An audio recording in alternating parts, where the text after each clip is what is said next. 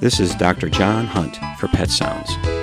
Allow me to spend some time with you discussing pets, pet care, and everything in between. Today's Pet Sounds is, how can you pet-proof your house at Christmas time? With the holiday season upon us, our homes become displays of Christmas cheer. From our dogs' and cats' points of view, their homes floweth over with new curiosities to investigate, play with, or eat. To avoid mishaps to your pet, try to minimize potential dangers created by the holiday season.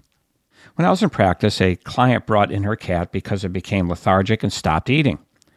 During the physical exam, I discovered a flat foil snowflake ornament stuck to the roof of the cat's mouth halfway down its throat. Fortunately, I could easily remove the ornament. Tinsel is a perfect ornament to pique your cat's curiosity and stimulate play. Accidentally ingesting tinsel during play, though, can give your cat severe intestinal problems. If you must hang tinsel, keep it off the lower branches, or try dipping the strands of tinsel in Listerine before adorning your tree.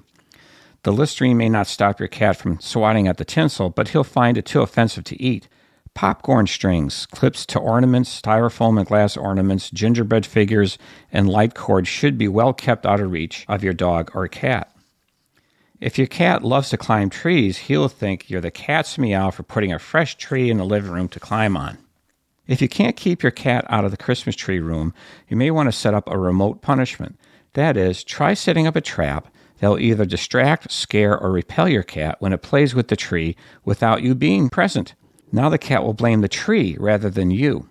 Placing balloons around the bottom of the tree, spraying the ornaments with Listerine, like I mentioned before, or the tree with commercial repellent used to prevent cats from scratching furniture, and shaking a can of coins to make noise while hiding from your cat are a few examples of remote punishments.